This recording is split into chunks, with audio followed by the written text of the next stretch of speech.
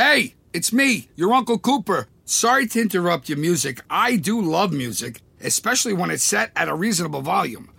You know, music is really only as good as your speakers. The same is true for minivans. A minivan is only as good as the tires it sits on. And the button on the screen there, it agrees with me. If you click on it, it'll bring you to all the Cooper minivan tires that'll make your minivan a really good minivan. Go with the Coopers! Cooper! How about we heat things up tonight?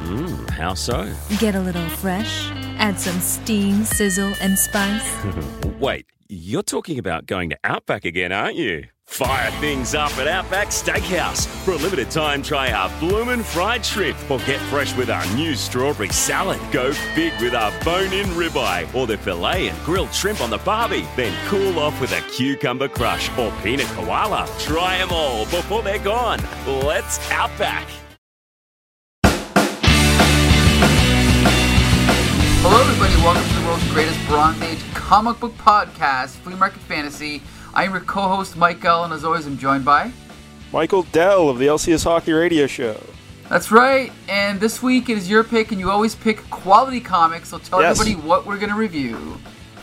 We're going to go with US 1, Issue 7, Woo! from 1983. Now, Mike L, I've always heard about US 1, but I never had any concept of it. But basically, it's about a fella who drives an 18-wheeler, and there you go. That's the book. Okay, there's a lot I didn't realize about this comic, but we'll talk about it as we go along. Did you have any concept of the book? No, I mean, I knew there was trucks involved, and I think that's it. Yeah, it kind of has a reputation for being so batshit crazy terrible that that's Right. always the joke. US 1, all right, oh yeah. But I never read it. I had no idea who was behind it or who the characters were. So today we get to learn all that. Awesome. Yes, I can tell you're very excited. Woo! So the US 1, it was actually a toy line from Tyco Toys. See, I didn't know that until today. Yeah, it's the toy line ran from 1981 to 1986. And it was a line of HO scale slot car sets based on trucks. Now, I don't know what HO, I guess it's a size of a toy train or whatever, right? Okay. Cars. And then the slot, it's like when you're a kid, Mike, you had the little plastic tracks, and then their car would sit in a slot, and then it would ride around the thing. That's what we're talking about here with the US 1. And the comic book series, so they licensed the idea to Marvel there, and Marvel produced the comic book. It lasted 12 issues from May 1983 to October 1984. I never owned any of them. Neither did I. I did look up the price, and you can still get issue 1 for $3. That seems like a nice investment. Yeah, you kids out there. Yeah. Pick up US 1, issue 1. Now, the characters were created by Al Milgrom and Herb Trimpe. And I like Herb Trimpe. Yeah, you do like Herb Trimpe. And apparently you don't like Al Milgrom from what we've discussed in the past. Not really. Not my favorite. But Milgrom wrote the entire series, and the artists were Herb Trimpe, Frank Springer, who drew today's issue, and Steve Ditko. Yeah, surprising, eh? It's crazy that Ditko worked on US 1. Right. Talk about slumming it. Never would have guessed. So the main character here is a fellow named Ulysses Solomon Archer. And his nickname is US. Ulysses Solomon, US. I see. A little play on words there. Okay. His truck's name is US 1. Very confusing. Yes, it was very confusing. Yeah. So Ulysses, after his parents, who were truckers, were killed in an accident, US and his brother Jefferson were taken in by Papa Wheelie. That's right, that's a guy's name. And Wide Load Annie at the Shortstop Diner. Yikes. So the one guy's name is Ed Papa Wheelie Wheeler. So, his nickname. Papa Wheelie. Nice. I think we don't encounter this fella in this book, but I believe in issue 3 or 4 or something, one of the villains was named Baron von Blimp. Yikes. And we got Wide Load Annie. And then there's another fellow in this book called Retread. So yeah, this is pretty awesome stuff. But anyway, so Ulysses and his brother Jefferson were taken in by Papa Wheelie and Wide Load Annie at the Shortstop Diner. And then after college, Ulysses, I'm just going to call him US, was driven off the road by the evil Highwayman. Okay. Yeah. Very creative name.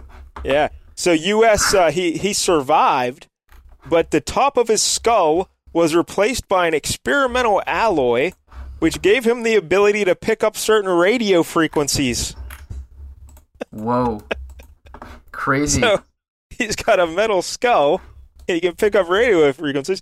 So, Michael, you're probably asking yourself, how does he change the channel on the radio? Well, here's how he does it. He touches the metal fillings in his teeth with his tongue. Ridiculous. And that's how he can change the frequencies. Wow. This book is amazing. That is amazing. So US, after he recovers with his metal skull there, he says, you know what I'm going to do? I'm going to get me revenge on that Highwayman guy. You know, I'm going after him. And he uses the skills he learned in college. I guess he went to college to be an engineer or something. So he souped up his truck with weapons and gadgets. Okay. Then he went out to get revenge on the Highwayman. Yeah. All right. Sounds like a good premise to me. Yeah, it sounds amazing to me. Yeah. So that's where we are. Any other questions you have about the Highwayman, or not the Highwayman, the U.S. His backstory there, U.S. Ulysses Solomon Archer? I mean, I don't know. I guess the question is how much of this did Al Milgrom come up with? Do you know? All of it. Yeah, he created all of it. Whoa, really? Well, good for him. Yeah, he came up with all of it. For the best of my knowledge, he came up with all of this. Okay. You know? Yeah. Or were you thinking maybe Jim Shooter stepped in? Because remember how Shooter or came up with yeah, exactly. Just like how Transformers, a lot of it was thought by Jim Shooter and Denny O'Neil, but I guess not in this case, right? I don't know. I did verify that. But all I've ever read was Al Milgrom created the characters and everything. So I don't know. Do you want to talk about Al Milgrom at the top here? Or should we wait? Yeah, we could talk about him, whatever, sure. Yeah. He was born in 1950 in Detroit, Michigan, Mike. Oh, that's why I've seen him at Michigan Comic-Cons. Your neck of the woods. Yep. There. And he graduated from the University of Michigan in 1972. He started in the comics that same year as an assistant to inker Murphy Anderson. Do you know Murphy Anderson? Oh, yes. Famous Superman Kurt Swan inker, absolutely. Oh, okay. Yeah, I had no idea who he was. Yep.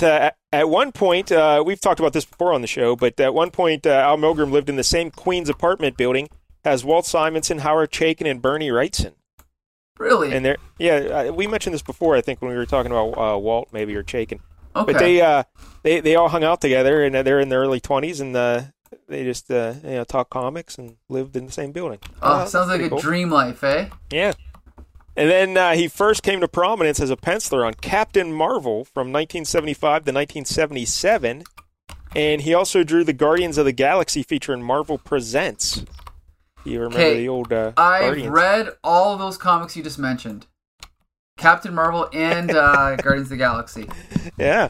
They're all terrible. Anyway. From 1977 to 1978, Milgrom worked as an editor at DC. And during that time, he co-created Firestorm with Jerry Conway. Which we've read. We've read, not the one he did, but the second series. Yeah. In 1979, he returned to Marvel as an editor, and he edited Marvel Fanfare's entire 10-year run from 1982 to 1992. Classic That's probably stuff. what he's most famous for, as an, I think so. The guy who ran Marvel Fanfare for 10 years. Yeah, I think so. But he was an artist, and an editor, and an inker. He was a prolific inker. He did a lot more inking. But as an artist, he also he drew the Avengers between 1983 and 1985. Yeah. Then he drew the West Coast Avengers from 1985 to 1988. He drew the Kitty Pryde and Wolverine miniseries in 84-85. And this is where you love him, Michael. He drew Secret Wars 2 in 1985-86. Yikes. Bad stuff. I also read Kitty Pryde and Wolverine. It's pretty terrible. Yes. He wrote and drew the Spectacular Spider-Man from issues 90 to 100, 1984-85. You've probably read those, right? On the Absolutely. Spider-Cast. Yeah. Yep, all terrible. Yep. Really? Yeah, they're pretty brutal. Yep. And he also wrote and drew The Incredible Hulk in 1986 and 87. Also read those. Also terrible. But as I said, he probably he did more inking than anything, and he had an 8-year stint on X Factor from 1989 to 1997. That's really? Okay. Quite the run. He was also a longtime inker with Jim Starlin. He always did a bunch of Jim Starlin stuff from the Captain Marvel days and throughout his career. All told at Marvel, he had 686 inking credits, 213 penciling credits, and 83 writing credits. He also edited 378 books and worked on 759 covers. Now, I don't know how many of those he drew and how many he inked, but I'm guessing he inked it. I don't know. But anyway, so yeah, he's quite the comic book creator there at Marvel. Yes, absolutely. Now, we can't mention his name without talking about why he was fired, right? I was just going to bring this up. I know we've mentioned this before on the show at some point, maybe in passing, but maybe when we did the Marvel Fanfare stuff. But in 2001, Al Milgrom was fired from his Marvel staff job when it was discovered he had hidden his scandalous comments about former editor-in-chief Bob Harras in the background of a page in the Universe X special, Spidey #1. Yes. Did you? What the fuck is a Universe X special? Spidey I think it was an Alex Ross brainchild. You know Alex Ross? Yes, the guy who paints all the art and everything. Yeah. So this was Marvel wanted him to do their own version of Kingdom Come, but he didn't want to. So instead, I think he just came up with all the ideas, and then they just got someone else to paint it. Okay. Yeah. So in this book here, I think this book was drawn by Jackson Guice. Okay. Is that how you say his last name? I think Guice or Guice. I'm not sure. Yeah, Guice. I don't know. We'll go with Guice. So the book was drawn by Jackson Guice, but 3 different people inked it, and I can't remember the other 2. But Al Milgrom, when he was inking one page, there is a bookshelf in the background of a panel, and along the spines of the books, Milgrom inked in, Harris, haha, he's gone. Good riddance to bad rubbish. He was a nasty SOB. Yeah. And he just did his little joke. Now, the editor found it, all right? Okay. And the editor erased it, and he said, all right, we're not putting that in the book. But then when Marvel went to print, they used the wrong file, and whoops. It still had the insult in there. So the book got published with that insult, and I guess they had a program, I don't know if they still do this, Michael, but they had a program called First Look, where they would give the book out to some people, some stores in advance or something, I don't know. But enough readers noticed, which I don't know, it's hard to even read, yet they somehow noticed, and they so when Marvel found out, they were really pissed, and they had to destroy all those books. They pulped them, as we like to say, and they had to reprint it without the insult in there. And so naturally they were pretty pissed about it. So they fired Milgrom, but they still let him work as a freelancer, but he lost his staff gig, you know? Okay. So, but he also had to pay for the cost of the pulped books. Whoa. Yeah. So, but here's the best part, Michael. Yeah. Yeah, I don't know if you know this, but this is the best part. So years later, when that Spidey issue was eventually collected in a trade paperback. Oh, no, I know what's going to happen. Marvel once again accidentally published the page with the Harris insult. Come on! Are you kidding me? I guess they only had the one file, the original on file. That was the only version that was archived. And I guess the people putting the paperback together had no idea about any of this controversy, so they didn't even look at it or anything. And then it got published again. Did they have to scrap that one too? I don't know. The article I read, they didn't say whether they did scrap the. Probably not, because who cares? It's like, right. What does it matter? It's like, right. I don't know why anyone was so upset about it, but all right. So yeah, how about that? Well, I'm gonna guess that if someone went to the trouble of writing that in a comic, the guy Bob Harris probably was a son of a bitch, right? So. Yeah, I mean, who cares? Who cares? You really like they were worried. I guess Harris was going to sue them or something, but what? Who cares? Who gives a shit, right? So there you go. Did you know anything else about that story you'd like to add? No, I don't really know anything about it. I just know that I guess they still hired him back. I knew that, but I did read somewhere that Al Milgrom was the distant cousin or nephew of Stan Lee or Martin Goodman or something. Is that true? I don't know. Okay, nothing about that. I never okay. encountered that. But I didn't do extensive research or anything. Okay. One other thing I noted, in the Ant-Man movie, I guess the characters stay at Milgram Hotel. Oh, and really? Apparently that was a nod to Al Milgrom. That's cool. Yeah. Huh. See, there you go. There's Al Milgrom, the writer of this issue. And the artist, Frank Springer, he drew issues 3 through 8, 10, and 11 of US1. And we've talked about him before in the show. He went into detail because he wrote and drew that Dazzler issue we did. Oh, yes, that's right. Yeah.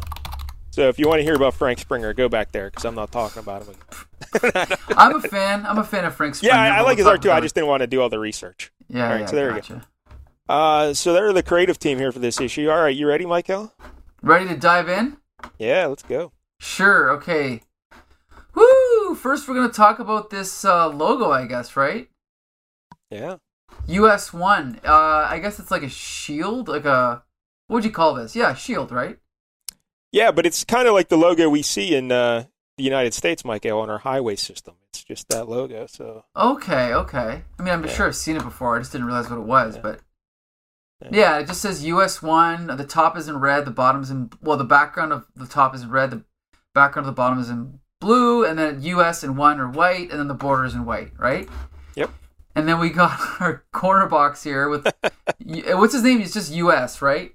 Ulysses Solomon Archer, or US for short. US. We'll just call him US. So he's giving the thumbs up and a wink, right? Yeah, thumbs up and a wink. He's like, hey, I got a metal skull. But we should say you can't see his skull. He's got blonde hair and everything. So Is that a wig? Or what's going on there? I don't know. Good question. And he wears a red headband as well. Right. Blonde hair and a red headband. He's winking at you. Yeah. And then we got...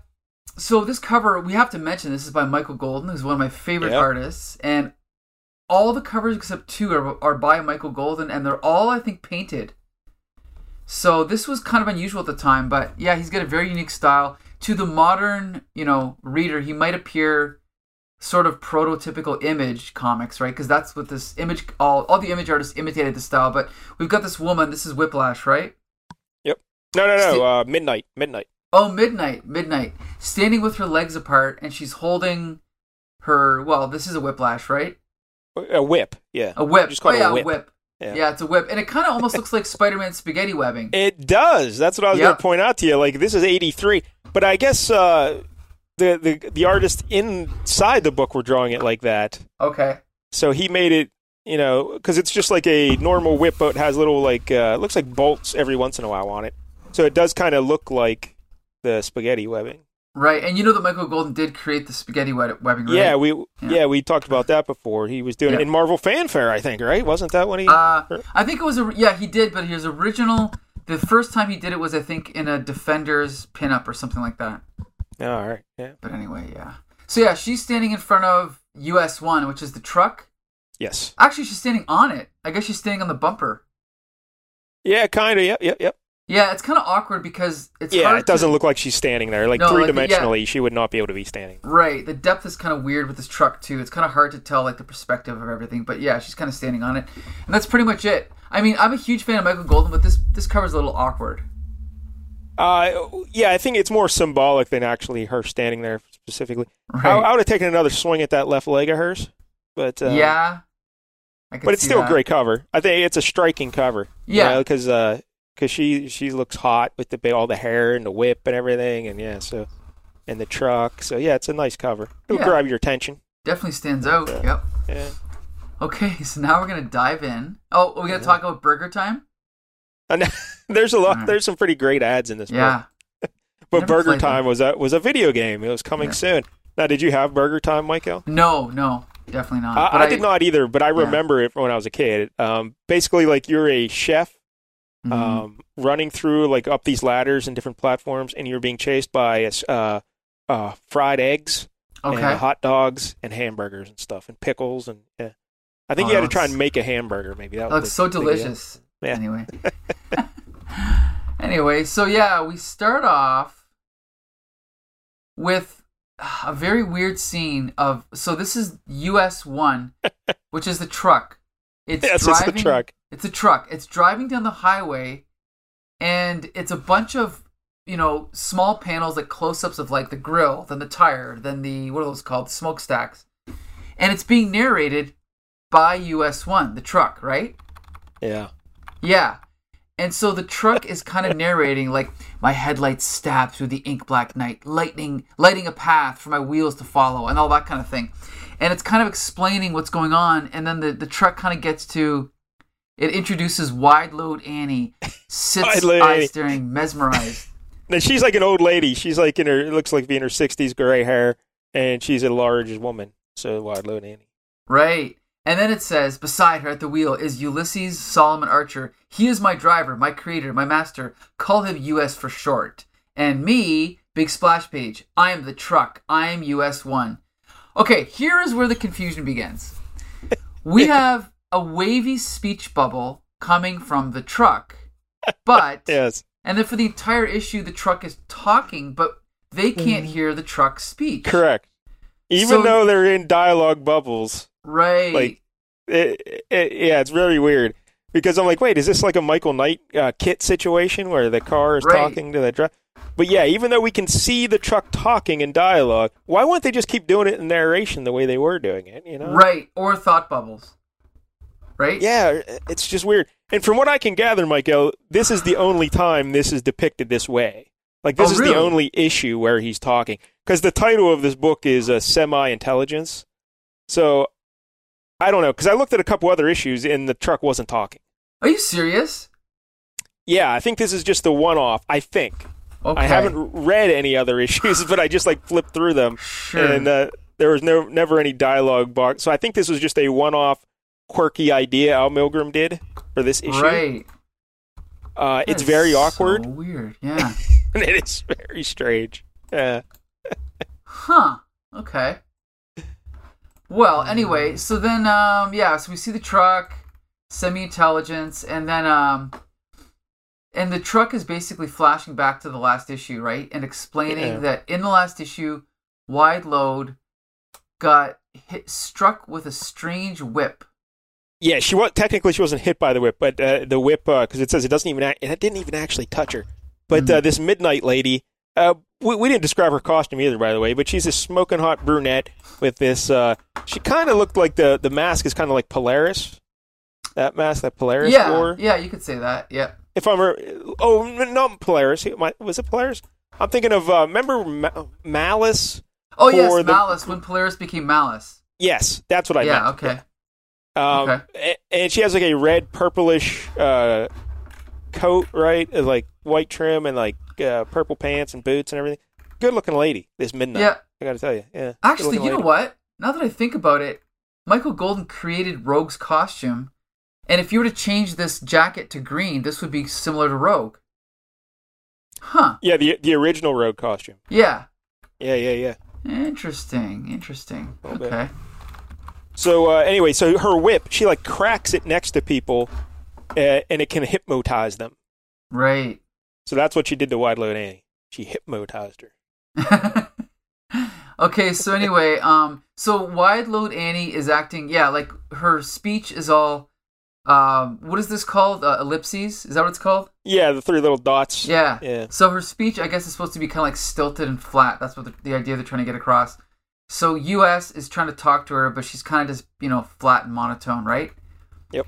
And then, so they're talking, or he's talking, and then and then at the end of the scene, we cut back to the truck. And so the truck is also talking. Well, what does he think I am? A Greyhound bus? Oh, well, it won't be long before we're back at shortstop and we can all get some rest. So weird. Yeah, it's so, yes, because like the panel before that, we see US and Wide Load Annie inside the truck, and he's talking to her, and there's a normal dialogue balloon. Then we see the next panel is the exterior shot from behind the truck as it's driving down a highway, and we get a wobbly dialogue balloon coming out of the truck. So, we know it's US-1, but if you're not paying attention, you would just start reading it as US because he was talking in the previous panel. So, yeah, it's, I don't know, it's strange. Bizarre, yep. Okay, so then we get to the shortstop, which is a diner, right? Like a roadside diner. Yep. And we're introduced to the rest of the supporting cast here, right? So we're introduced to Mary McGrill, the sweetest little waitress who ever had her bottom pinched by a trucker. That's right. And that's Mike L. saying that. That's not in the book. Oh, no, wait. That's actually written in the comic book. Yes. Also, Taryn O'Connell. She's what they call her toughest. Oh wait, Taryn down the highway. Oh, sorry, Taryn down the highway is what they call her. Toughest lady trucker I ever saw, and I use the term lady loosely.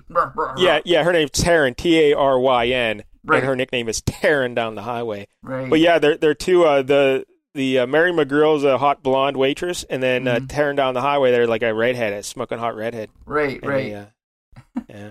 And then we're also introduced to Papa Wheelie, who's a top drag racer. Now he's co-owner of Shortstop and the best mechanic in the business.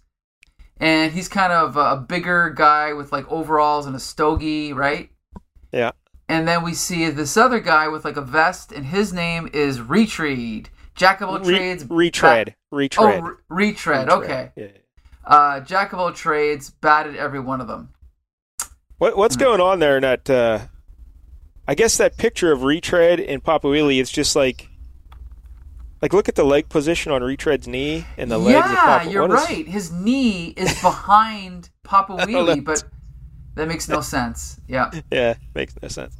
But anyway, that's still the truck talking, like introducing us to these people. And then in the next panel, we get more, it's like an exterior shot of everyone outside the truck. And we get another dialogue balloon from the truck. And he's talking about, hey, there's Jobber Caracella, who got U.S. the Haul to Peaceful Vista. Yeah, I guess he was hired to take something to Peaceful Vista. Right. So he's giving U.S. some money. And then a U.S. gives the money to Papa Wheelie because he's like, hey, you got some mortgage payments on this diner. This will help you out. What a guy.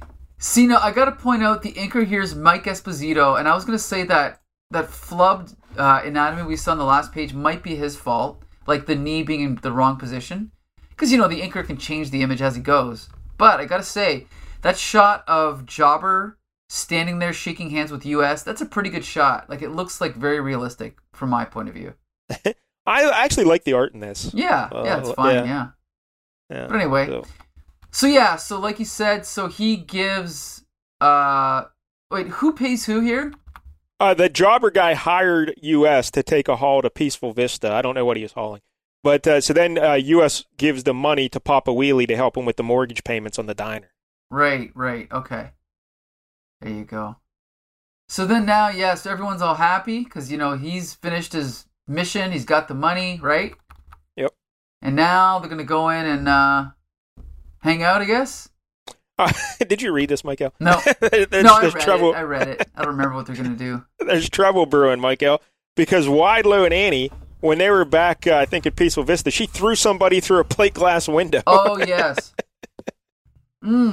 So just as they're about to, enjoy their evening, that fella who she threw through the window shows up with some police officers. And, his name's Mr. Legreed. Right. Mr. Legreed, because he's greedy. And so he wants them to arrest Widelow and Annie, Right, yeah. And they expect her to, like, clock him, right? Like, knock him out. Yeah, because Widelow and Annie's known for her temper. Right.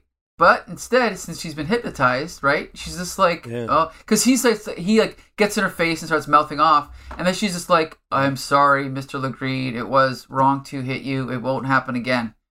And then he's like, very well, that will suffice. So he kind of backs down, right? And leaves everyone alone. Because he was yelling at her. He was giving it to her pretty good. You hear me? Apologize, you horrid, unkempt, fat excuse for a woman. Yikes. Yeah. Harsh words, eh? Yeah. So, but yeah, like you said, she actually apologizes. And he's like, all right, I'll let it go this time. Because, you just threw me through a window. But it's all right. Don't worry about it. Yeah, I'll let it go. Water under the bridge. There you go. But he said, if you miss one more mortgage payment, I'm taking this diner away from you. So he's leaving he leaves with the cops. And then the U.S. says, wonder what he's got against us. She threw him through a window. That's what he had. What's the big mystery? Yeah, strange. But anyway. This is like Dukes of Hazzard reality here, but anyway. Yeah, that's how they actually pitched it in the what do they call that, Michael? Like the pitch?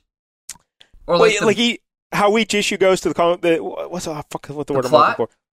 No? No, but like when they give it to the comic shop, they're like, "Hey, this is what this book's about." You know, like the synopsis. No.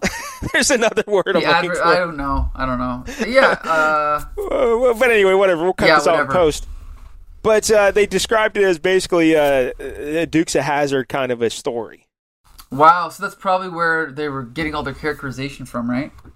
Yeah, because this was 1983. Right. And this is Dukes of Hazzard was king back then. Yes. So, yeah, this is their take on a Dukes of Hazzard comic book. US right. one. So, yeah. I remember I used to race home, I think it was Friday night, to see Dukes of Hazzard. Yeah, I used to enjoy the Dukes of Hazzard quite a bit, yeah. I think everyone did, yeah. Anyway, so then they go into the shortstop, and then we are left with the truck, US1, just talking about, like, oh, it sure is lonely being a truck sometimes, right? We get some of that. You know, it's so terrible. Right. Oh, I never get to take part in the good times, the conversation, the food, the coffee. Then all of a sudden we see someone else getting thrown through a window. Crash. The fights. Maybe it's not so bad being a truck after all. And then we see, I guess that's US1 who's like, oh no, here we go again. Right? Yeah, so Papa Wheelie and Retread are running out of the diner. I guess, I don't know who's fighting, just their normal customers or Wide Load Annie's throwing people through windows. Right. But then we see another guy get thrown through a window. Yeah, it's like, so holy that's two fuck. in one issue. That's funny. But then Papa Wheelie, he's admiring the US1, the truck, and he's like, this beauty here is my masterpiece. Mm-hmm. And so I guess he takes care of US1. Yeah. But Mike, US1 spots someone coming up behind him. And he's like, what the heck?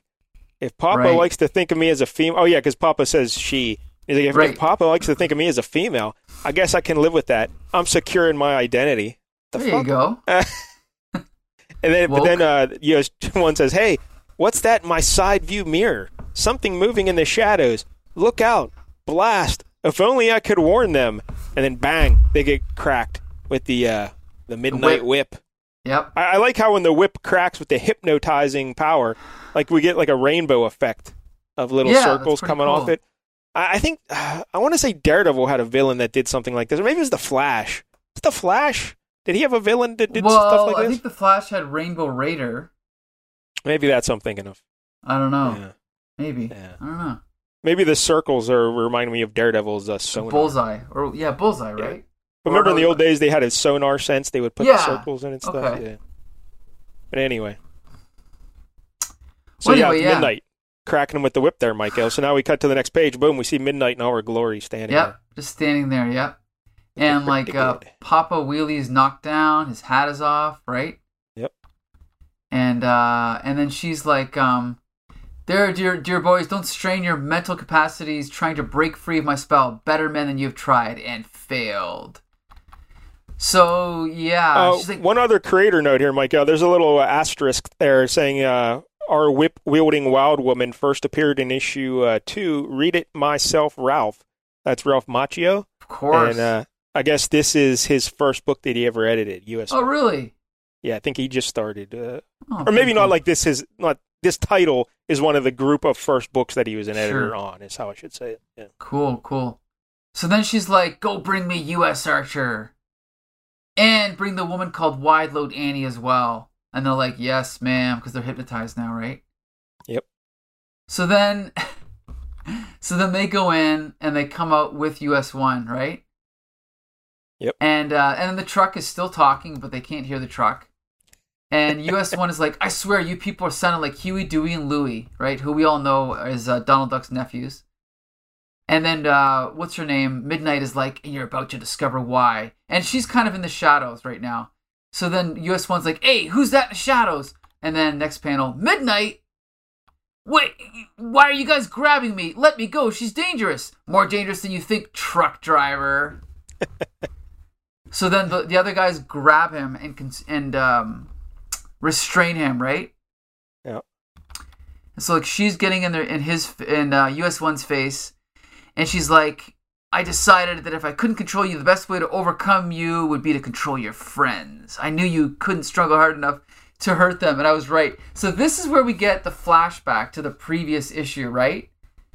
Yeah. Where we find out that before she ordered me to drive right into a mountainside, this is US 1 thinking, she let me have a stick of gum, sort of as a last request deal. I put the foil wrapper in my mouth, and when it touched the fillings in my teeth, it caused interference on my metal CB skull, which blocked her whip's mind-controlling emanations. That is fucking awesome. And that actually was issue 2 where that happened. Yes. When she came in. But, Mike, at the top of that page, I love that panel of Midnight. Just her face. Yeah, that's pretty good. Face. Yeah, that's really good. I like that. Yeah. Yep. This is all good stuff. It's all glorious stuff. But hey, Mike, we get a... I'm sorry, but we mentioned the advertisements here. We get another one. There was an earlier advertisement for another Saturday morning cartoon network. Right. I can't remember. But here's one for NBC. Right. And we've got Mr. T, the Smurfs, Incredible Hulk, and Spider-Man and his amazing friends. Amazing. And then, and don't forget the next page, we've got Alvin and the Chipmunks, the Flintstones, some tiger thing. I don't know. Shirt Tails. Okay, Shirt Tails. And then we've also got Thunder the Barbarian, created by Jack Kirby and Steve Gerber. Yeah, this is pretty awesome. Yep. And that's kind of a precursor to He-Man, I think. Anyway. So then Midnight jumps on her motorcycle, and it's kind of, now this is kind of awkward storytelling because she's just kind of on the motorcycle, but already like an inch away from US 1. But then she's like next to him, and then she like whips her whip out, right? And it like you said, I guess it doesn't actually hit US 1, does it? Well, here she is hitting him with it. Okay. Because she's driving around and she's circling them with her whip, and she says, once I've softened you up, I'll try the whip's mental control again. Perhaps the last time you overcame it was just a fluke. But first I said, let's soften you up. So she's actually cracking him in the face with that whip. Right. That would, like, murder him. I mean, right. He'd be bleeding and everything, but yeah. So yeah, she's just riding around cracking him with the whip. Right. And she's about to use the mental powers again to try and hypnotize him when US 1, Michael, the truck is talking to himself. He's like, oh no, the trucks. US is in real trouble now, and I'm the only one who can help him. But without him, I can't move. I'm just a machine, a pile of glass, rubber, and steel. I can't do anything unless... Wait! And then we see a close-up of him reaching into his pocket. Wait! What's US doing? He's fumbling in his pocket for something. Yes! It's his special silver dollar, the one with the hidden microcircuits. He can use that to command the remote control robot unit, a robot drive unit in me. If he can just activate it, I can help him. Come on, US, turn it on! And then, but, oh no, just when he was about to activate me, Midnight hit the coin with her whip, and there seems to be some kind of electric backlash. The jolt is affecting US's CB skull. I can feel it myself. Now US has dropped the dollar, and then it drops to the ground. There goes our last hope, and it's just laying there. Yeah. I gotta say... This is a great panel at the bottom of the page, too, of her and the motorcycle coming in. Yeah, she's, like, riding away, and then his lights come on. But I gotta say, it's kind of pointless to have a truck that can talk but can't act unless US activates him, right? Well, that's why I think it's just a quirky little gimmick for one issue. Okay, you know what I mean? Like that's all it is. It's not like a recurring thing. Okay. But at the bottom, that panel of her riding away, he, like you said, US 1 turns his lights on because he's like, "Hey, my lights went on." Because I guess when she cracked the coin with her whip, she actually turned it on. Or something. Yeah. So then US, the truck is like, roof lights on. Wait. Is the truck US or US 1? The truck is US 1. US is the fella. Gotcha. So US It's very confusing. I don't know why they did that. Because when I first started reading the book, I was like, wait, what's going on? I had to go back and read it a second time to figure out, the truck is US 1 and he's US. Yes. So then the truck is like, roof lights on, start the engine, put it in gear, let's roll. So then the truck is driving towards Midnight. And then Midnight's shocked because there's no one in the truck to drive it, right? So then the Midnight tries to use her whip, but it has no effect. And then the truck is like, well, to tell the truth, it does tickle a bit.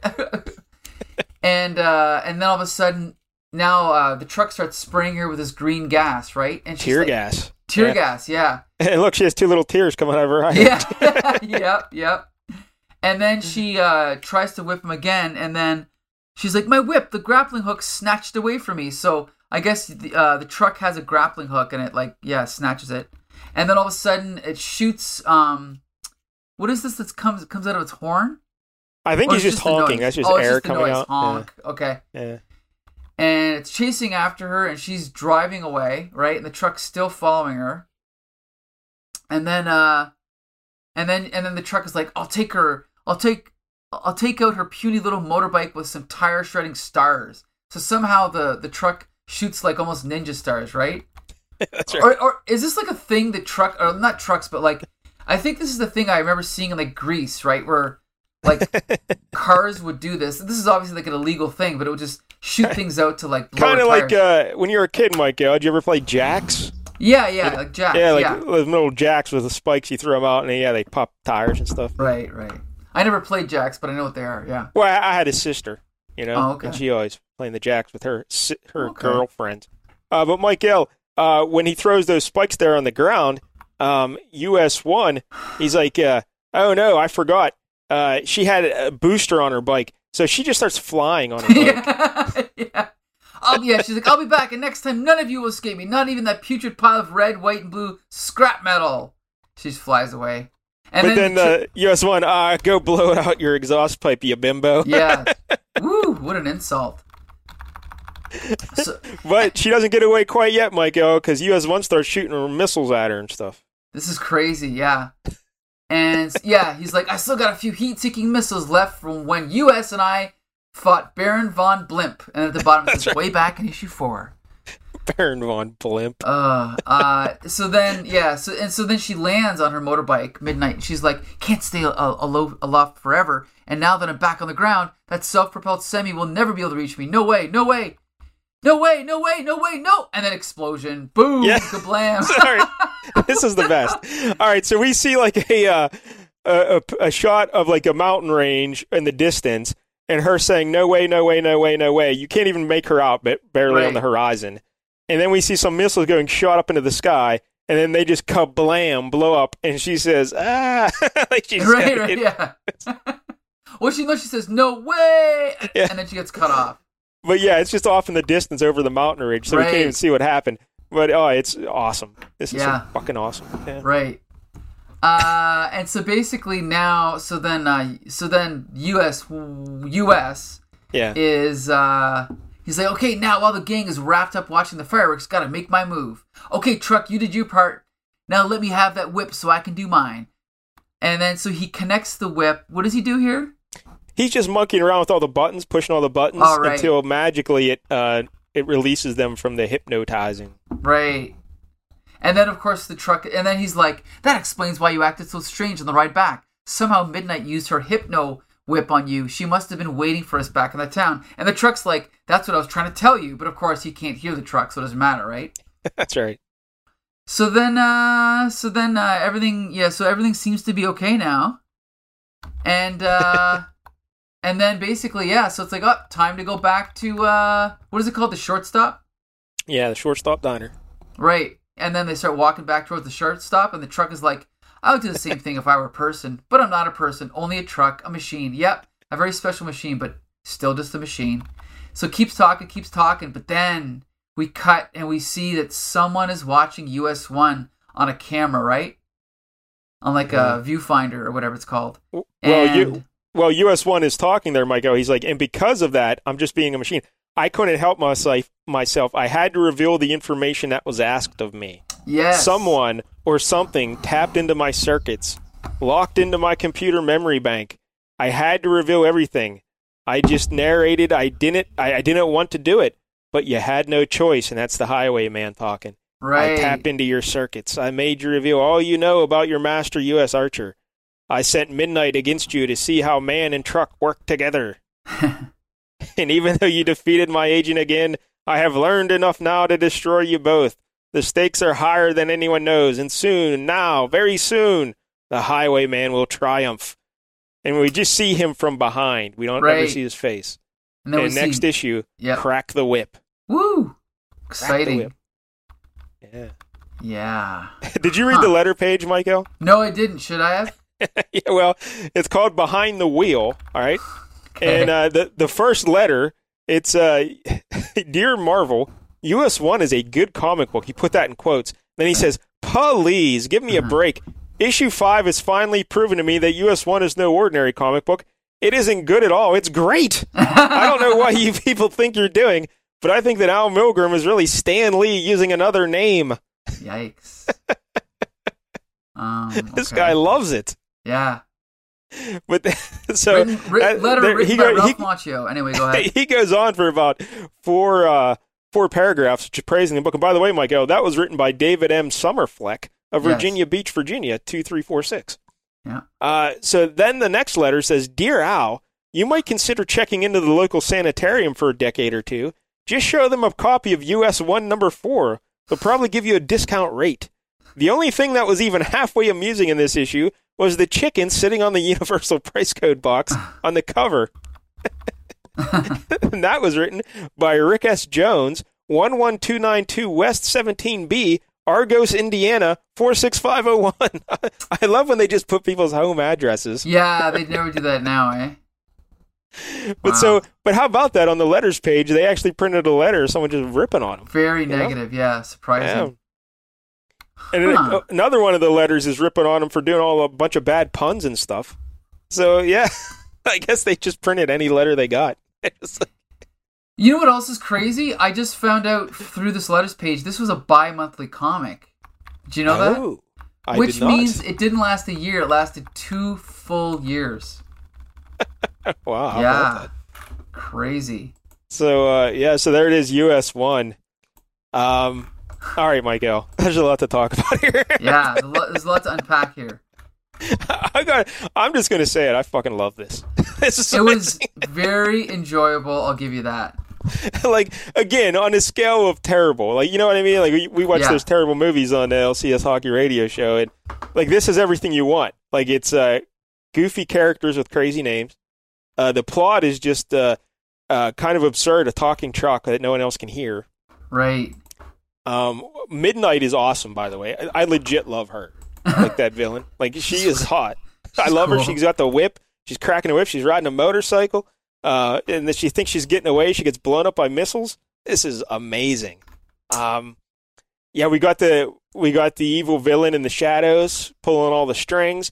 We got a guy named Papa Wheelie, and Wide Load Annie. This is pretty awesome stuff. I'm a big fan of US 1. He's got a metal skull. I can pick up that's radio crazy. frequencies. Yes, that is insane. And by the way, when Midnight, I don't know if you talked about how in the previous time he encountered Midnight, he asked for a piece of gum, and he accidentally chewed on the metal, and that broke her spell on him. So when she had everyone else hypnotized holding him, he was just desperate to get to his truck so he could get more gum. That's what. See, this would make a great movie. Okay? Or a TV show. This is awesome. I love this so much. Listen, the idea of the talking truck, like I said, I don't think they did it in any other issues. Okay. Because if they did, that'd be terrible. I mean, It's bad here. Yeah. But for just one issue, it's kind of quirky and so bad it's awesome. But if you did it the whole series, that'd be really bad. Mm-hmm. You know? Yep. So, I don't know. I enjoyed it. The writing, is fine. But I really like the Frank Springer art because he has a very simple style. Seems like from the 60s or something, 50s or 60s. But it's really clean, and I just enjoy it quite a bit. If I could draw like that, I'd be very happy. That style. Yeah, I agree. I've always liked his style. Because he did Transformers. He did some other things I like. So, yeah, I really like his style. There's nothing fancy about it. You're not going to be blown away like, oh, my God, this is amazing. But it's really clean and simple and just nice storytelling. And, again, a big fan of Midnight. Yeah, yep. And Midnight Strikes. The thing is, one of the reasons I like toy tie-in comics is that every single toy tie-in is a completely different premise. Whereas superhero comics are all roughly the same. They're all, people's secret identities that fight crime, blah, blah, blah. But every toy tie-in is completely different. Like Transformers is different from G.I. Joe, which is different from ROM, right? Like they have to always cook up a completely new backstory for all of them, and that's one reason I like them. And when you think about it, U.S. The fella, his backstory here, his whole the whole reason for this comic book to exist is because he wants revenge on a villain. You know what I mean? Right. That's not usually the backstory for a hero. Right. He wants revenge. Usually, like, the villain's trying to get revenge on the hero for doing something. But here, the hero's just out to get the Highwayman. He wants to get that son of a bitch. Yeah. But, weird. Pretty good. Yeah, big fan of US 1. Now, Mike, spoiler alert. All right, I'm going to reveal some stuff here about US 1. Now that we've known these characters. Do you have any idea who Midnight is? Her secret identity? Did they reveal it? Yeah, later in the series they reveal it. She's actually Mary McGrill, the sweetest little waitress that's ever had her bottom pinched by a truck driver. What? Really? Yeah, she's that blonde waitress. Turns out, because I guess I jumped ahead, and they think that other lady that tearing down the highway is Midnight. But and they actually accidentally kill her because they thought she was Midnight. Whoops-a-daisy. Mm-hmm. Yeah, she accidentally electrocutes herself with that whip while they were beating her up or something. So, but actually, the other lady was framing her to get them to think she was Midnight. But Midnight is actually the waitress, Mary McGrill. And then later on, Mary McGrill in U.S. get married. Oh, really? That's good. Yeah. And I guess in the future, like in the subsequent years, US 1 and US, they go out into space. Really? Oh, see, yeah, I'm reading ahead here, and I see that, yeah, they go out with, is it Rocket Raccoon and Planet X? And Groot or something is involved. Groot, they go to Planet X, yes. Yeah, they transport Rocket Raccoon and Groot, and then I think he was in Deadpool, a Deadpool story, and so in the future, they're out in space. They're carrying stuff in space. Ridiculous.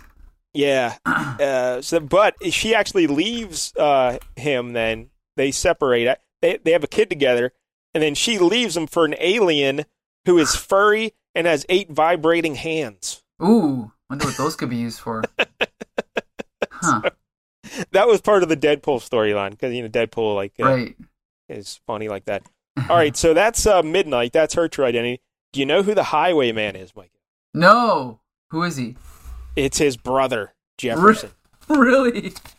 Because when U.S. went away to college, Jefferson is the older brother. He never went to college. He had to work as a trucker to make money to support the family. So he was jealous that U.S. was able to go to college. So when U.S. came out of college, Jefferson tried to kill him. Yikes. Oh boy. This is good that's stuff. US 1. Drama.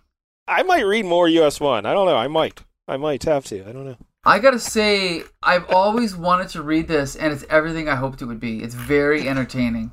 I love Midnight. I can't say enough good things about Midnight. So I don't know, Mike. This may sound ridiculous, but I'm giving this 8 out of 10. 8 out of 10? On the crazy scale, though, right? Yes.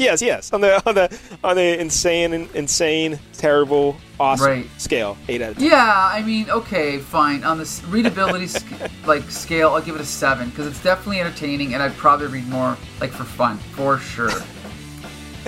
So, yeah, everyone needs to experience US 1. I agree. It's pretty great.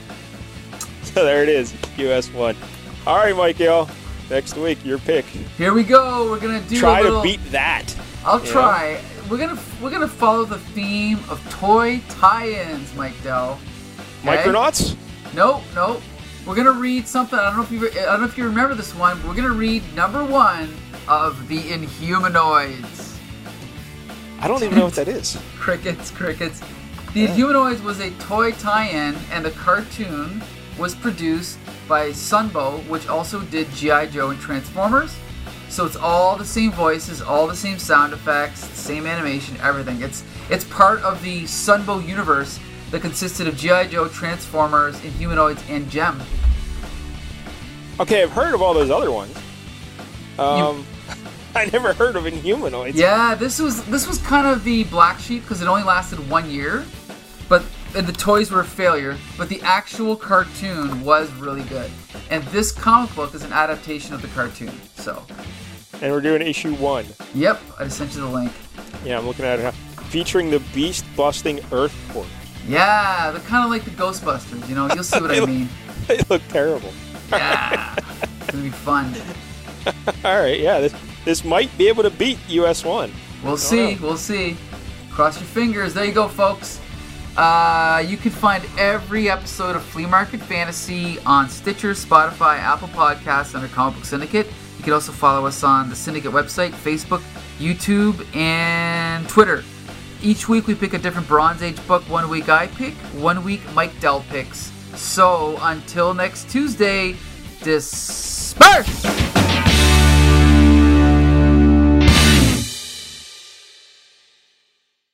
Hey, it's me, your Uncle Cooper. Sorry to interrupt your music. I do love music, especially when it's set at a reasonable volume.